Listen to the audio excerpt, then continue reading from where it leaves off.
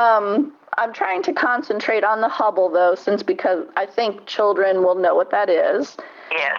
And I'm wondering if you could describe in a way they would understand what is the Hubble telescope.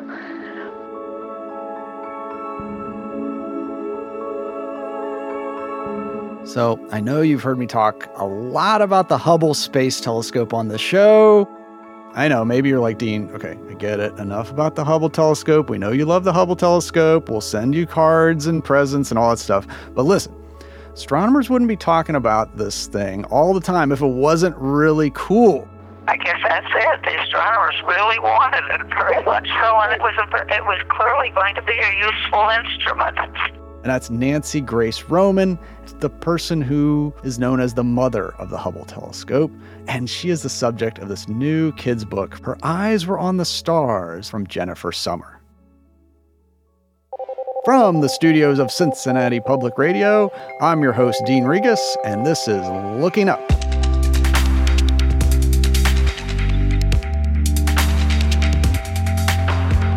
Show that takes you deep into the cosmos or just to the telescope in your backyard to learn more about what makes this amazing universe of ours so great.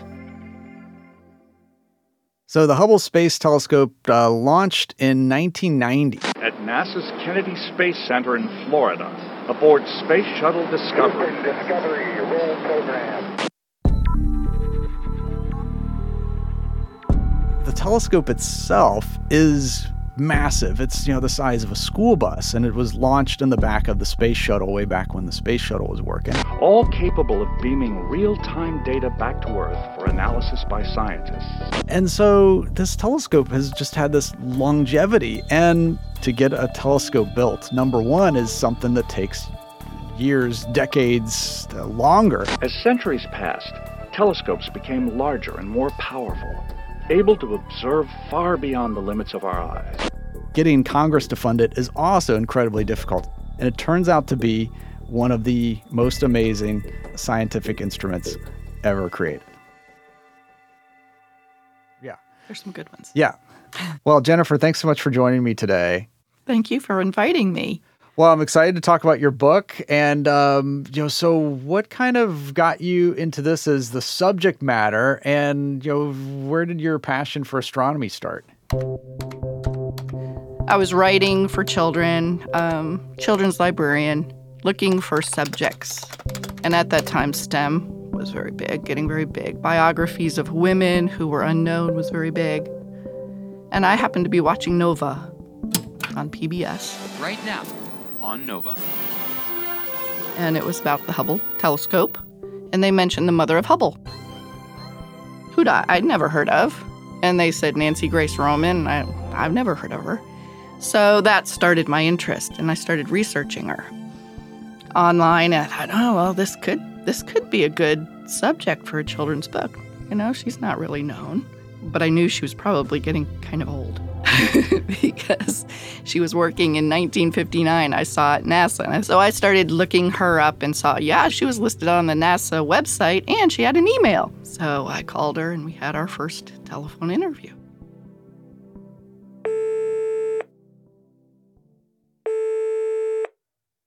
Well, thank you again so much for talking to me. I'm trying to write a children's picture book.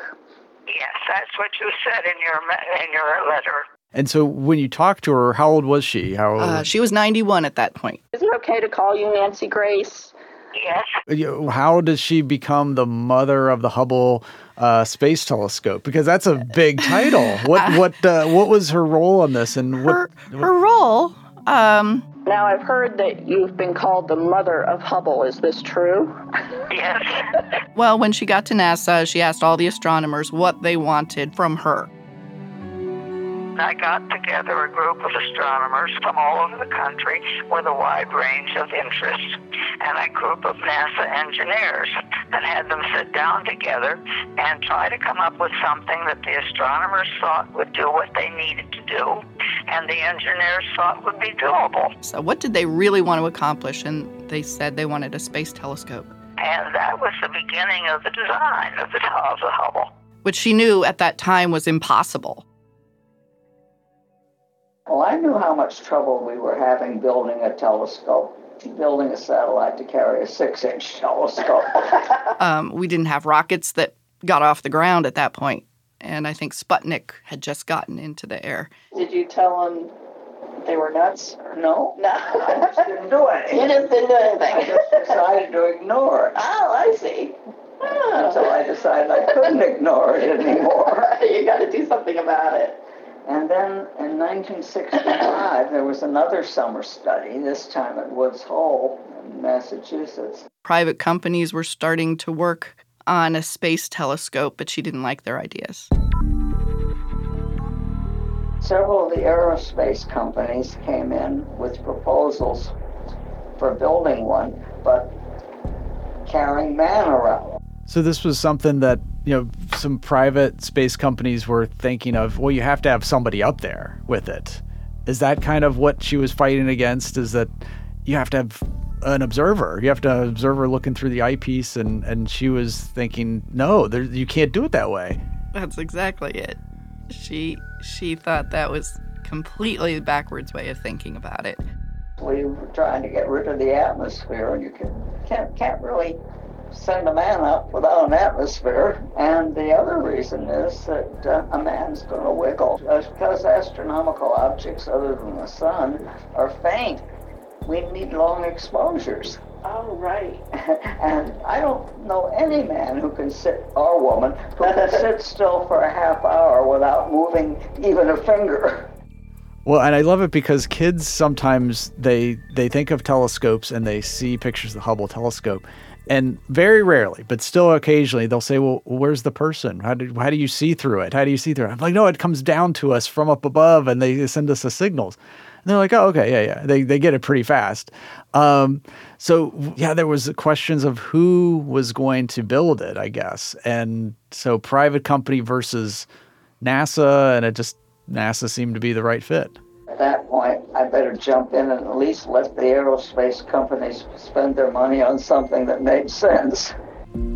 So this is when she organized engineers from NASA and the astronomers, got them all together to come up with a design. Had them sit down together and work out something that the astronomers thought would do what they needed. And it took many, many years, and during this time she's testing satellites, and they're working on a design for the Hubble. And once they had a design, the big thing was getting Congress to approve funding. I know it's always so difficult with these long-term space projects because you have to get Congress to agree to this, and this is something that 10 years in the planning to do, and so you get a congressperson that may or may not be there for 10 years to vote for something in 10 years. That's quite an accomplishment. And I think it got canceled several times. The funding got canceled several times. Congress was a problem, I take it. Congress controls the money, so in that way, he's always a problem. That's always a problem. It kind of sounds a little like a pipe dream in a way. If you think back to then and say, oh, we're going to have a telescope in space, and it's going to do all this stuff, and it's going to be above the atmosphere. It can take multiple day exposures. So, yeah, what do you think? Yeah, like her big fights were. She told me they had many, many dinners with Congress, and she kept telling them how important this would be to science. They had questions like, why can't you just use the telescopes on Earth? They didn't understand what the benefit would be to have it above the atmosphere. So a lot of it, I think, was just teaching them science or teaching how a telescope would work. And then also that this hadn't been done. It's going to cost a lot. And then, of course, when it was ready to go and it was funded and it was built, we had the Challenger accident. Looks like a couple of the solid rocket boosters blew away from the side of the shuttle in an explosion.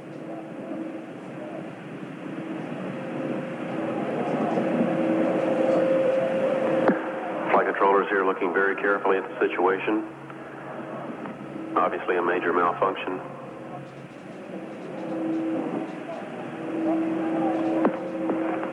We have no downlink.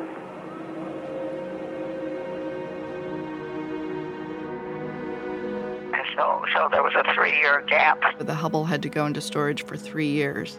simply because NASA wasn't buying anything. Oh, wow. Was that So long? that's more money. Yeah. Yeah. Why were you convinced to fight for it for so long? Well, because I realized that it was something that astronomers had wanted for most of the century. And that it clearly would do an important job that could not be done from the ground. And I guess that's it. The astronomers really wanted it very much so, and it was clearly going to be a useful instrument. And for that accomplishment of getting it designed and for getting it funded, she became known as Mother of Hubble. Well, out of the legacy of Hubble, I mean, just speaking personally, I always say that it should go down as one of the greatest scientific instruments ever made. I mean, just the sheer longevity of it. And, but it does make you feel like, all right, well, she was an astronomer, but still human, that she still cared about this telescope. It's like, is it going to grow up to be a good telescope? To me, it is. And it's lasted well longer than they expected and still going. So absolutely. It's 33 years now? And more. Yeah, I think something like that. Yep. Are you still surprised that it's in space and it's still sending back images? No, not really. Once it's operating successfully, it can continue to operate for a long time. The plus is Nancy Grace Roman got to live to see the telescope go up there for a while. So she got to see the real benefits from this telescope. I think one thing was she just wanted to make sure it was worth what she said. It would do what she said it would do. Is there anything you'd still love for the Hubble to answer for you? Oh, that's a good question. I hadn't thought about it. I guess the question that almost every astronomer is interested in is how did the universe develop in its early days? There's a period about the first 300,000 years that we'll never know because there's no way of observing it. But after that, how did galaxies begin? How did stars begin? Did stars come first or did galaxies come first? That type of thing. I asked her if she was still watching all the pictures come in, and she said, oh, yes. She was keeping track. When I met her, and she was 91, she might have been 92 at that point, she was still giving talks to kids at school and to astronomy groups. And, she was still following all that stuff, so I'm sure she got a few answers, but was very curious about others. Do you have any words of encouragement for young girls who might want to follow your footsteps? First, if you're really set on it, don't let anybody tell you can't do it. You can. If you really want to, you can do it. And you're probably going to have to be stubborn. It's quite as hard for a girl to become a scientist today as it was in my generation. But you're still going to be facing obstacles. Yes. It's still a man's field. Secondly, be flexible. If you start down one way and it doesn't work, be willing to try something else.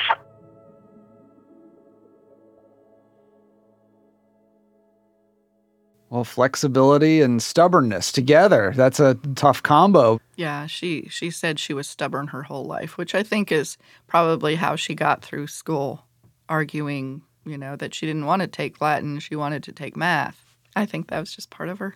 You were definitely taken by her, weren't you? You were very moved by her. Oh, I wish I had had more time with her. Wow. There's some moments from that conversation that really stand out. I think finding out she was talking about her childhood. How did you discover astronomy and what made you fall in love with it? How her mother didn't especially encourage her to go into science. I blamed it on my mother. She denied it pretty strongly because she was not terribly happy about a woman going into science.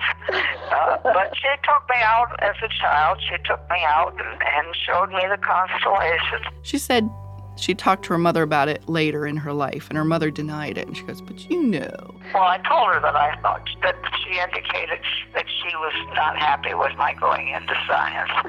And she denied it. She said she and my father both wanted me to do what I wanted to do, what I'd be happy in. On the other hand, she gave me plenty of subtle hints that she was really questioning it. And, she just had these little bits of humor that I liked.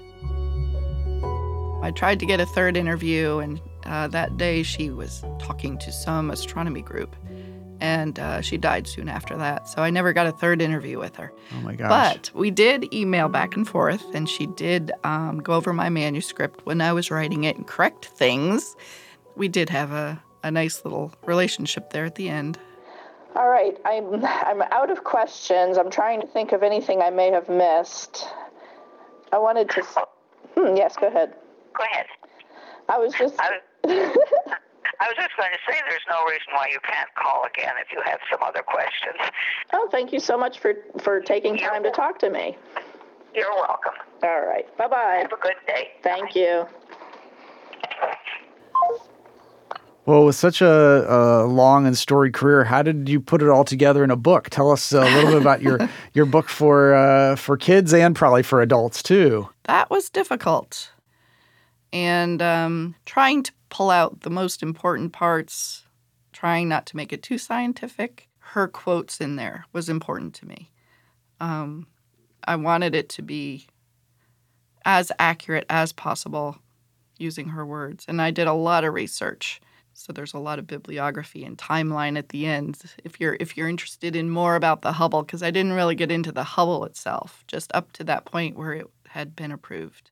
Wow. Well, it's a great telling of this, and goes to tell everybody doing interviews, record them. Like, it was so great to hear her actual voice. Like, what a great extra bonus for that. Thanks for bringing that in. Oh, I was thank goodness I had the foresight to do that. And when we had our first telephone interview, I had my little recorder, it's an old-fashioned recorder, and I put it down next to my phone and had the speaker on. And I remember saying, I hope this works.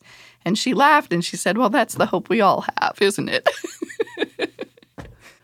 Well, Jennifer, thanks so much for joining me today and talking about your new book, Her Eyes Were on the Stars, Nancy Grace Roman, the mother of the Hubble Space Telescope. Thanks so much. Thank you. So last thing I want you all to do here is after you finish listening, I want you to go on the old internet and look up some Hubble Space Telescope pictures. The first one I want you to look for is the Eagle Nebula. So just do a search, Eagle Nebula picture Hubble Telescope, and you'll see this amazing picture of this star-forming region. This is a nebula that's creating new stars, like a giant star factory. And you see these pillars of gas and dust, and you see all these great rainbow colors of blue and yellow and red. And never mind that those aren't the actual colors and they photoshopped those colors, but we're going to skip over that because I want you to look at that picture because it's amazing, because those pillars of gas are the size of multiple solar systems. So they're going to be making lots and lots of stars. And so that picture is when I was starting as an astronomer. So in the early 2000s, that was the picture of space. So check that out. And I know people are out there, you're saying, well, James Webb Telescope took a picture of that too. It's a lot better and a lot clearer. Yeah, okay, maybe. But just look at the Hubble one. Just put them side by side and you're like, which one's prettier? Now, the other picture that I want you to think about is, well, actually, there's two more. Because one of the coolest things that the Hubble did that I don't think the James Webb has done yet is take pictures of colliding galaxies. These are, humongous structures of millions to billions and billions of stars running into each other. And when I saw these, I was like, wait, what? Galaxies can collide? Like a Milky Way can run into something? And then the final one is the Hubble Ultra Deep Field picture. This is the picture with the longest exposure of the deepest part of space. So basically the telescope aimed at an empty part on the map There was no stars, there was no galaxies on this part of the chart for astronomers, and they aimed the Hubble telescope at it to see what came back. And after this unbelievably long exposure, there's this picture of little dots and little swirls. And in one little picture, it captured 5 to 10,000 galaxies. So that's my homework for you. Check out those 3 pictures: Eagle Nebula, galaxies colliding, and ultra deep field from the Hubble Space Telescope. I love giving homework on this thing. We got to do this. We got to do a segment. Let's just call this Dean's homework assignment. Go on the internet, check this stuff out. Have a question or comment for the show? You can get in touch with us at lookingup@wvxu.org. And be sure to follow 91.7 WVXU on Instagram and TikTok for exclusive content from the show that you won't want to miss. Looking Up with Dean Regas is a production of Cincinnati Public Radio. Ella Rowan is our show producer, audio engineer, and Hubble Space janitor. Wait, we're sending you up there to clean up again? It probably needs it. It's been a while since I've been up there. Marshall Verbsky provided additional technical support and fixed all of the lenses in the office to NASA specs. Our theme song is Possible Light by Ziv Moran. I'm Dean Regas, and keep looking up.